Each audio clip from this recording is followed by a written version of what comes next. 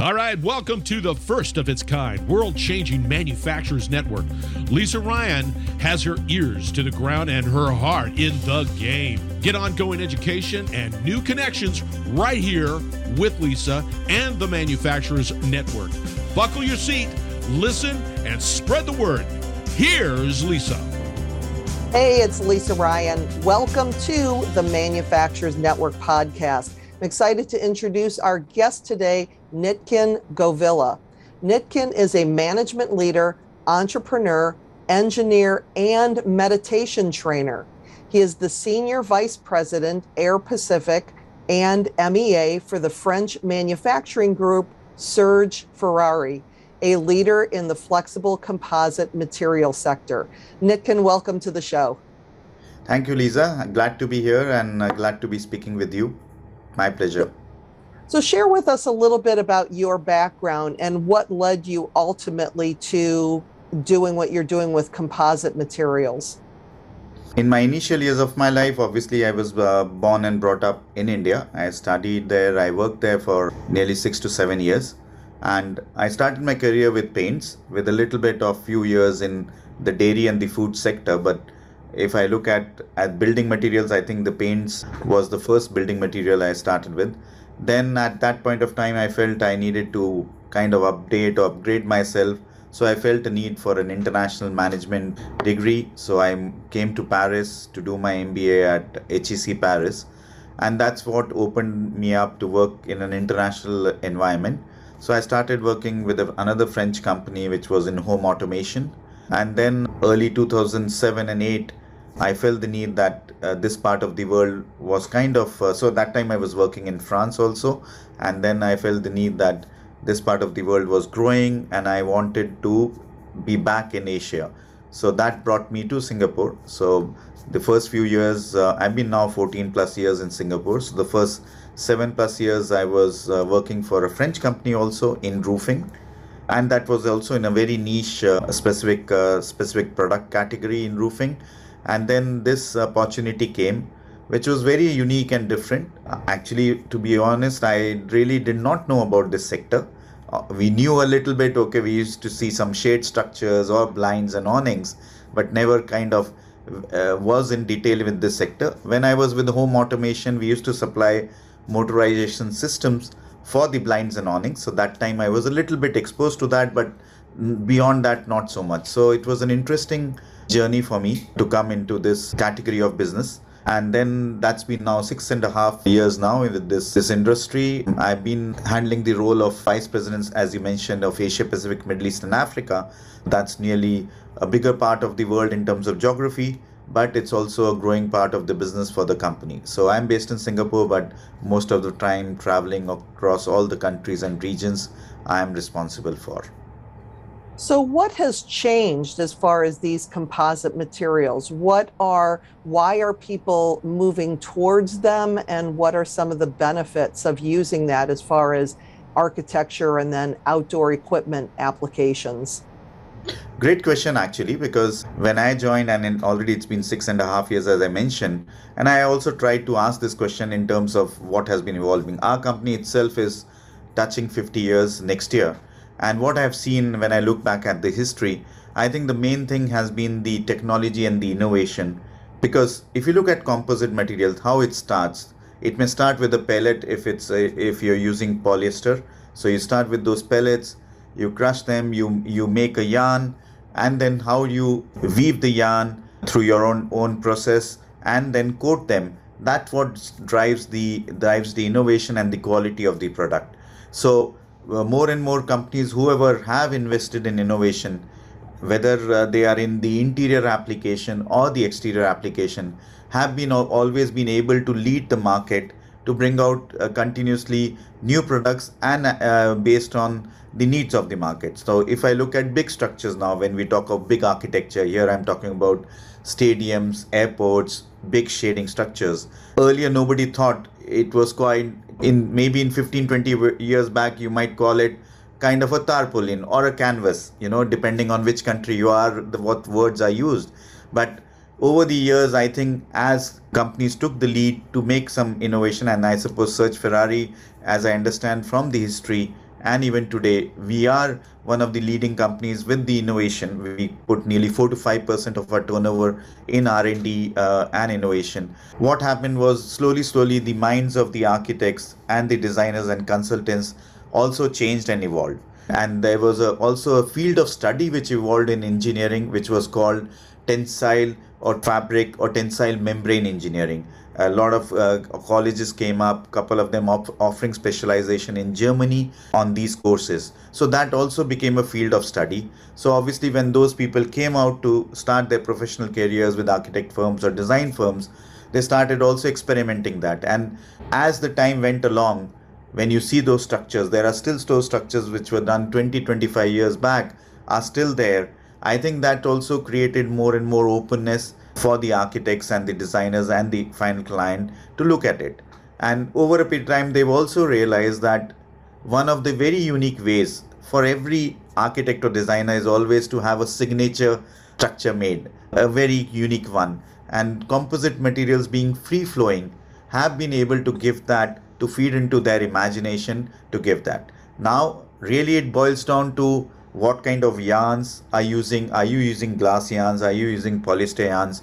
Have you had a proven history of projects which have lasted 20, 30, 40 years and are still standing? And that's why now it's kind of moving in the lines that it's kind of called as a fifth element of construction. Other than the classical ones, the concrete and other elements which we talk about, they're moving as a fifth element. So people, whenever it looks like a big open structure or a closed structure, even now closed structures, people are using membranes and fabrics because they can envelop the building, they can make a facade, they can make a perforated facade or a single skin facades or double skin depending on what their needs are. The structure which you see behind me as my backdrop, it's actually done of a facade material. It's in a public park in Queensland, and I actually visited this place last week, incidentally, just to see the project because that gives also a very nice perspective. It's a public space; you can just walk and be underneath it, and it really adds to the aesthetics and kind of creates that iconic, which goes in very hand in hand with the city's identity, also for that matter, the country's identity. So I think if you ask me in brief, it's a long answer, but I would say innovation, being able to show a proven history that you've done it successfully, and also being able to, go and meet the right influencers and tell them what the product can bring. And then you have all the test labs and the reports to complement that, to prove that in that sense. So I would say these are the 3-4 elements which is leading, plus the flexibility of it, even with non-combustibility or sustainability. Companies like us have also taken the lead in that direction, so that buildings norms or the local norms of a city or a country are also fulfilled in that direction, whether you're going the greener way, whether you're going the non-combustible way, or you want to have more fire resistant buildings or structures in that sense. Well, yeah, and it's because this is audio only, people don't see the structure behind you, but I can verify that it is super cool. So just from the sustainability aspect, that's great. But the creativity, because you have the opportunity to work with those flowing materials and really create something that is completely unique, and you have a lot more flexibility. But let's talk about the sustainability of it. So is that using glass and polyester and those different fibers from a sustainability standpoint?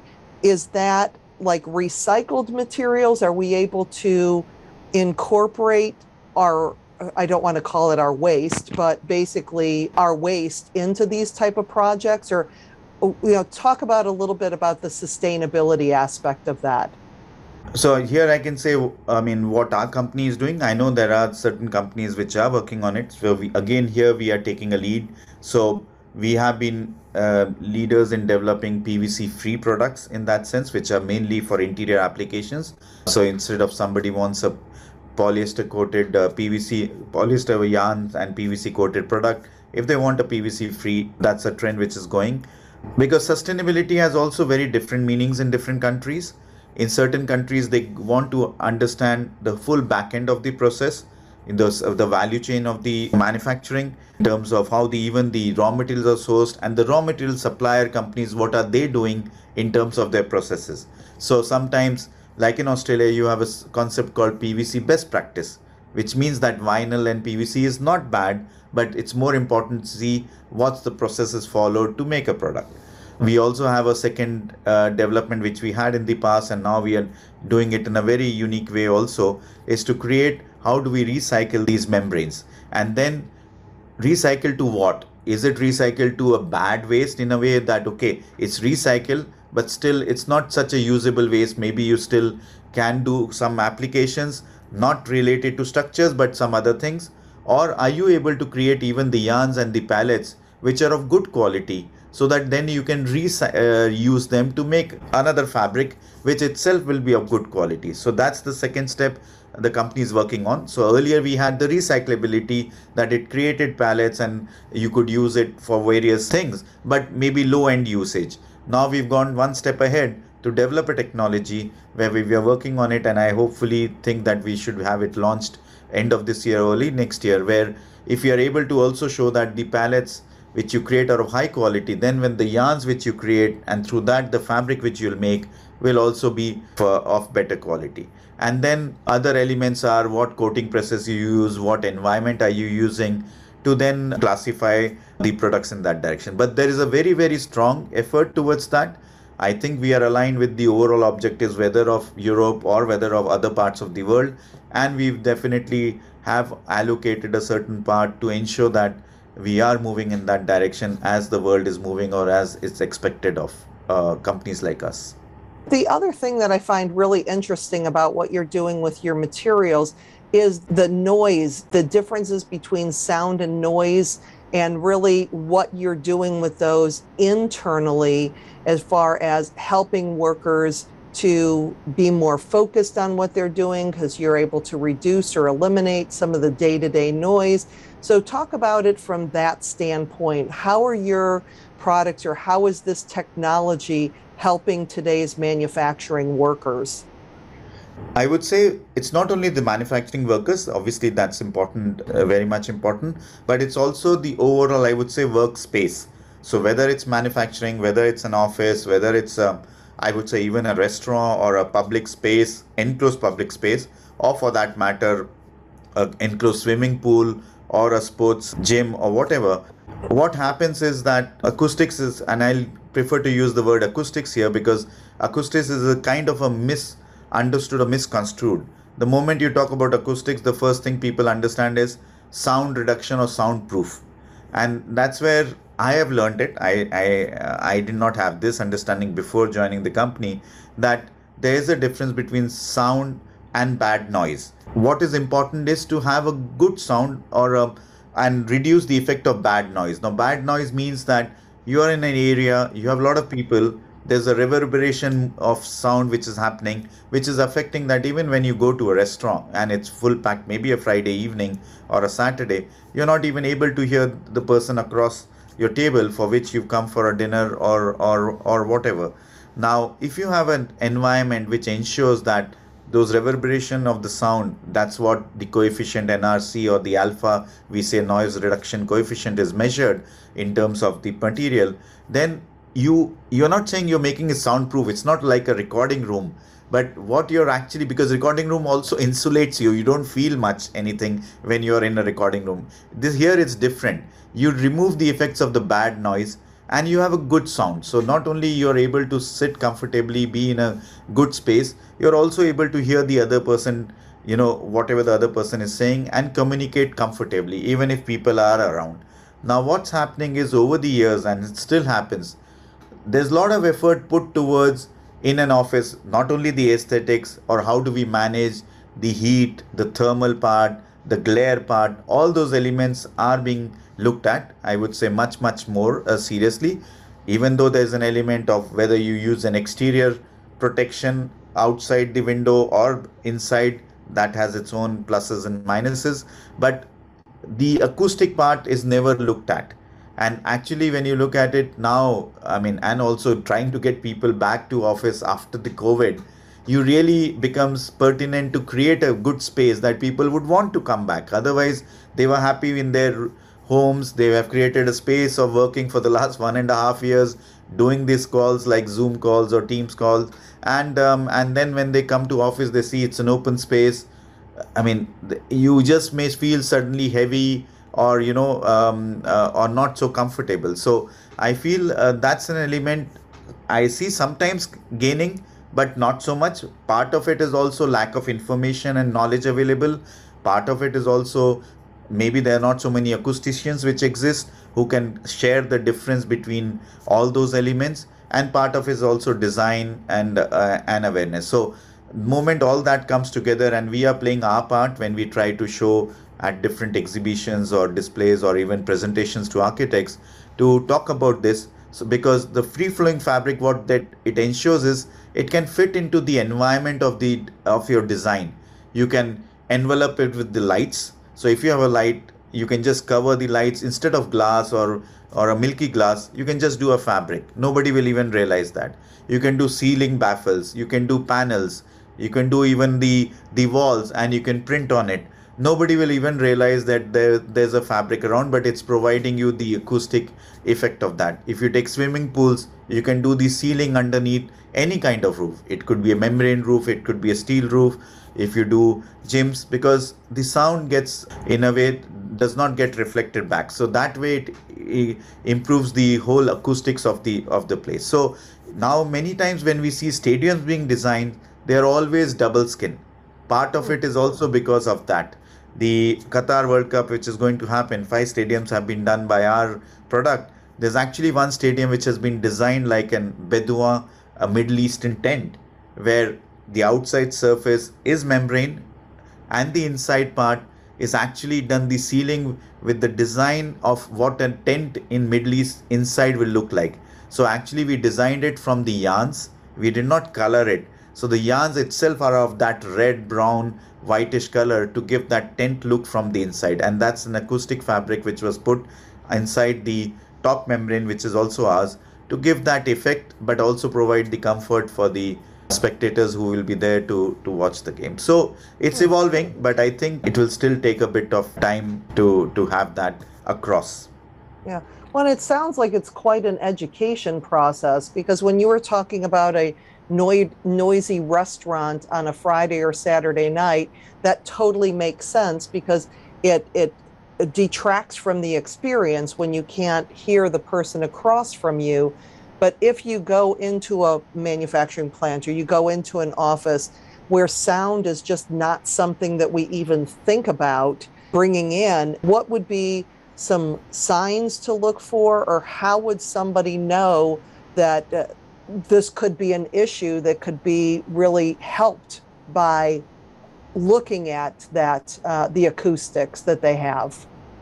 So the first point, as you just mentioned, element of education. So how, if we are taking the lead, and actually there are not so many companies who can manufacture fabrics who can give these acoustic properties. We have couple of products actually in our range, so we have to take a lead in educating. So when we talk to architects or consultants, or we do our presentations in public forums or different events, we ensure that we try to bring that element to educate. We cover it in our catalogs and different communication. And also now we've also changed the way sometimes we communicate. So when we do big events or even exhibition booths, we try to create an experience room in that exhibition. So where people come and sit inside that space, they will feel the difference. So that's also a way we are trying to do. And then obviously we sometimes tell people that, okay, let's start with one of your room. Let's not start with the whole office. Let's take your meeting room for that matter.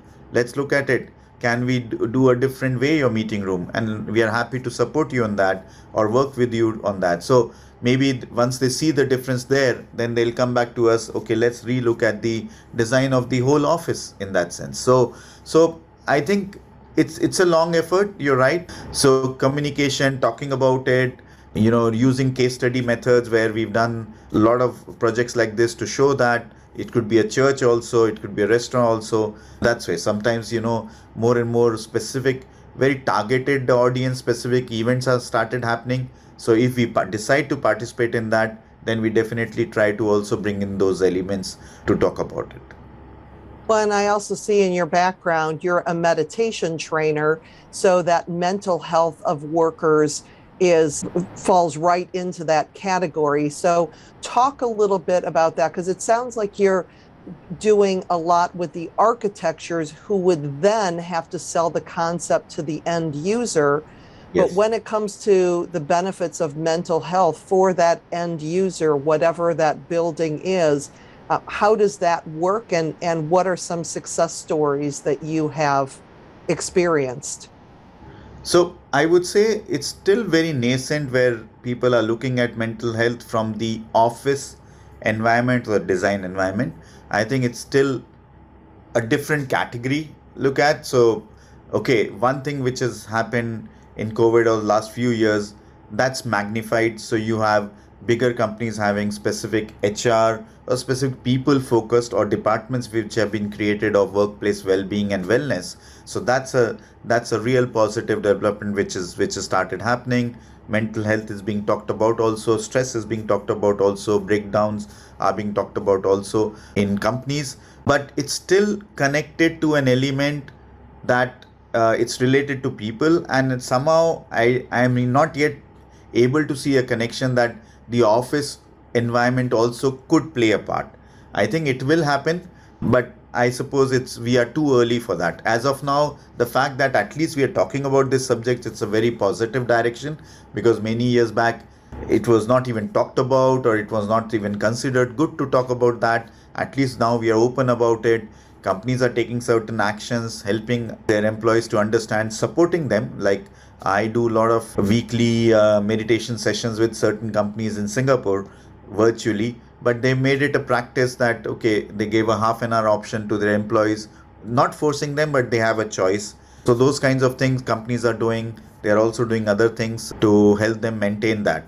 Ideally, it would be nice that the whole thing becomes holistic, that even when you design your space, you're already thinking of that. What colors I use, what kind of protection I'm doing outside my glass, how I manage the heat, how I manage the air conditioning load, how I manage the aesthetics or the glare or whatever when I'm looking at my screen, and the sound or whatever. Am I creating space where I can have a space for myself, when I can just connect with myself, either meditate, either pray, or whatever I do that. Maybe, I've heard some companies are creating meditation pods, or they've created separate rooms which they call as introspection rooms, where people can just walk in whenever they wish to, sit quietly for whatever time they wish to, and then come back.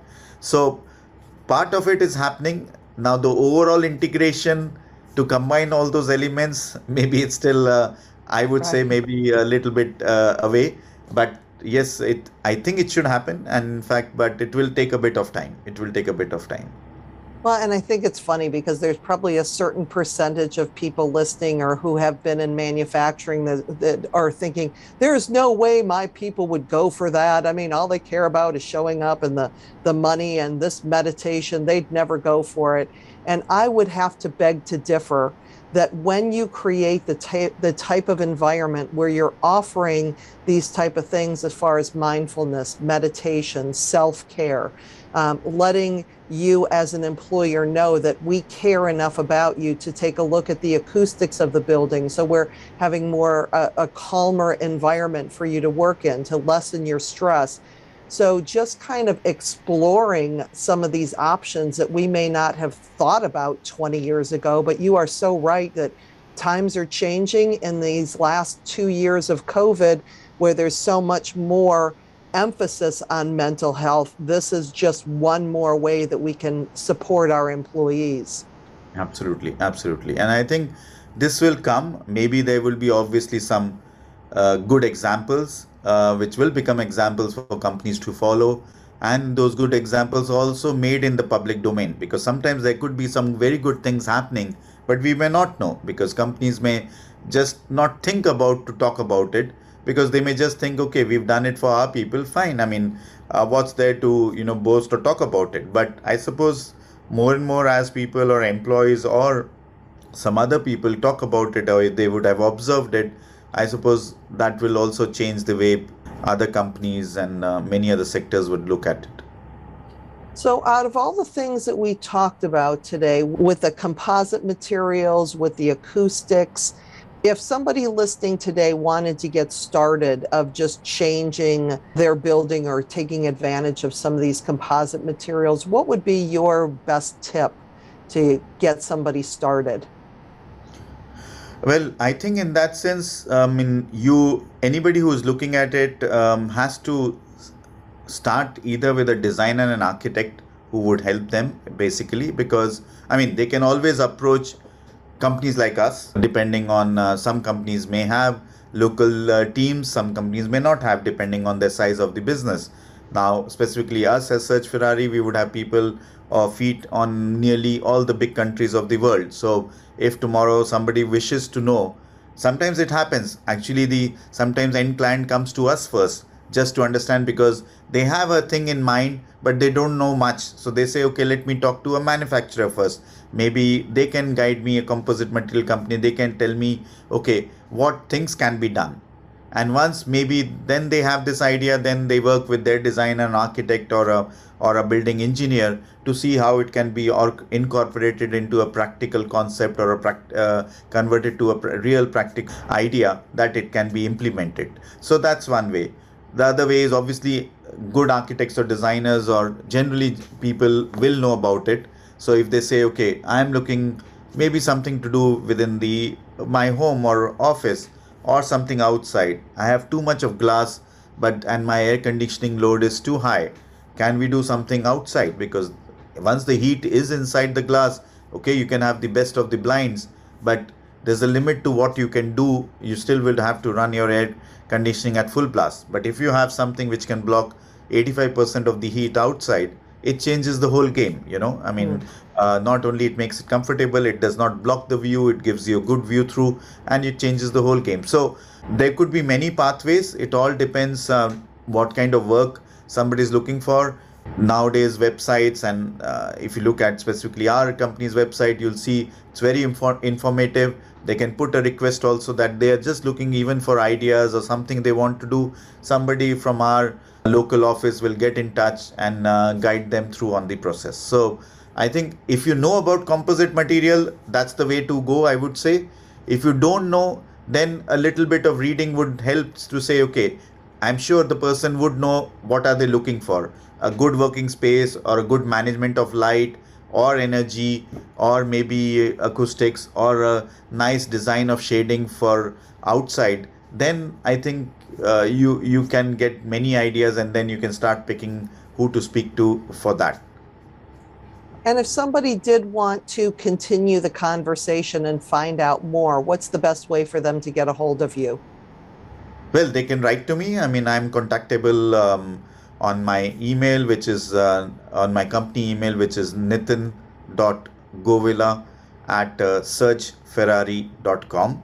So that's one way to contact me. Or they can actually go to our website, www.searchferrari.com, and mostly our bigger countries, they have a specific page, or they can just go to the contact page, put their request, and it comes as a lead or a information query to the right people who are there in that area or that country, and they will come back directly to that person. Well, Nitin, thank you so much for being on the show. I learned a lot, and I'm sure my listeners did too. I'm glad that you were here. Thank you, Lisa. It's a great opportunity. I hope if I'm able to add some value to anyone, I'll be really happy about it. And thank you for providing me this opportunity. You're very welcome. Well, I'm Lisa Ryan, and this is the Manufacturers Network podcast. We'll see you next time. Thanks for listening. Hey, do me a favor. If you like what you've heard, please subscribe and give us a 5-star rating. Also, feel free to share the podcast with your friends and colleagues so we can grow the network and connect more fantastic folks just like you. You can either go to the website at manufacturers-network.com or share the podcast on your LinkedIn, Facebook, Twitter, Instagram, or wherever you and your industry friends hang out. The bigger and faster we grow this network, the stronger and deeper community we will have. I appreciate you. Thank you.